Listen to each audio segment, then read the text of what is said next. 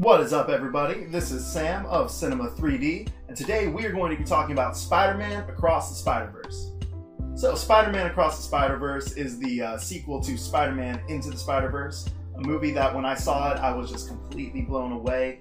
Visuals like I had never seen in an animated movie before. It looked like a comic book literally came to life. It's done a little bit better than the original Hulk movie did, but we'll talk about that another time.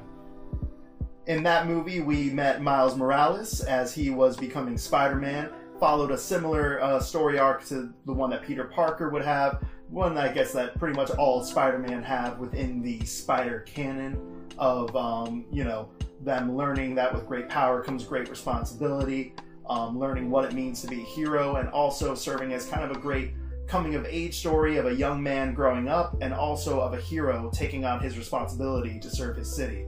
Spider-Man movies tend to be some of the best superhero movies ever made, and I think Spider-Man Into the Spider-Verse was one of the best superhero movies ever made, and one of the best animated movies ever made. I mean, it just completely changed the game. And so that's a lot of hype to live up to when you're going in as a sequel. And this movie didn't just meet the expectations that were set from the original movie, but exceeded those expectations, or exceeded my expectations, I should say, for this movie. In the current time that we're living, we are getting superhero movies faster than you get a Little Caesars pizza, and with that, there has been a slight decrease in quality over the last few years. I mean, Endgame was great, and then Joker was great, but since then, I've seen a dip in quality of superhero movies, where now if you see a great one, you are just blown away that they could make that. And this movie served as not only a great superhero movie, but one of the best that I've ever seen in my life. I mean, this movie had everything. It had heart, it was slow where it needed to be slow, it was fast where it needed to be fast. Visuals like I had never seen in an animated movie. I personally think exceeding the visuals that were done in the first movie.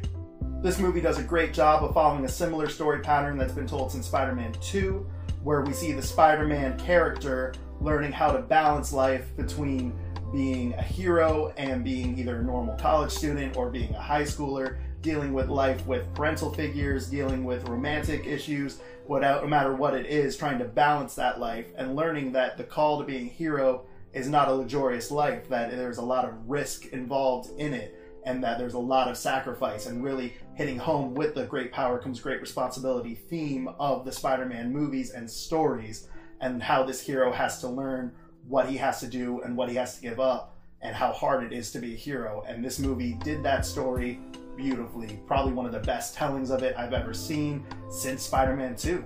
I actually think it would be hard to pick what the best Spider-Man movie is. I kind of want to go and sit down and watch them all again, because this movie is honestly reaching for that title. I mean, some of the best visuals I've ever seen in an animated movie, one of the best stories I've ever seen. You can go into this one without ever seeing Spider-Man Into the Spider-Verse and know exactly what is going on. And while it also serves as a great sequel to Spider-Man Into the Spider-Verse, because it's building on that story while also telling a story that can stand on its own. And every character was done just. Obviously, Miles Morales and Gwen Stacy, or Spider-Gwen in these movies, as that is her role, were both told amazing, both beautiful arcs, and honestly some of the best characters I've seen told in a superhero movie in a very long time.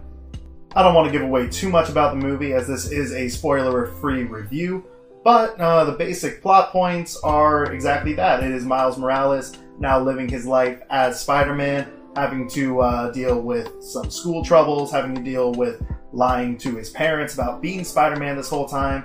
And with that, we see a great movie of the relationship between specifically Miles Morales and his mother and father, as well as his friendship with Gwen. And like I said, this movie takes time to breathe. It takes time to develop every relationship that is shown, and makes you really feel about the stakes of the movie and the risks that are being taken by Miles and what he's going through in this movie, that by the time it ends, I'm not going to say anything, but you are going to leave extremely happy, but wanting another Miles Morales adventure. So if you were wondering if you should see Spider-Man Across the Spider-Verse, the astounding answer is yes. You can go and see this movie with anybody. I think all ages can enjoy it. I think if you aren't even necessarily a big comic book or Spider-Man fan, you can enjoy it. And of course, if you are a Spider-Man fan, you are going to love this movie because there are just so many small details and Easter eggs that are spread throughout this movie, and there's always time that you can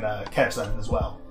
So I hope you guys enjoyed this review of Spider-Man Across the Spider-Verse. I loved it. I'm probably going to be seeing it again and rewatching all the Spider-Man movies because it just got me in the mood for those. So let me know what you thought of it. Let me know what your favorite Spider-Man movie is down in the comments below, and we will see you guys next time.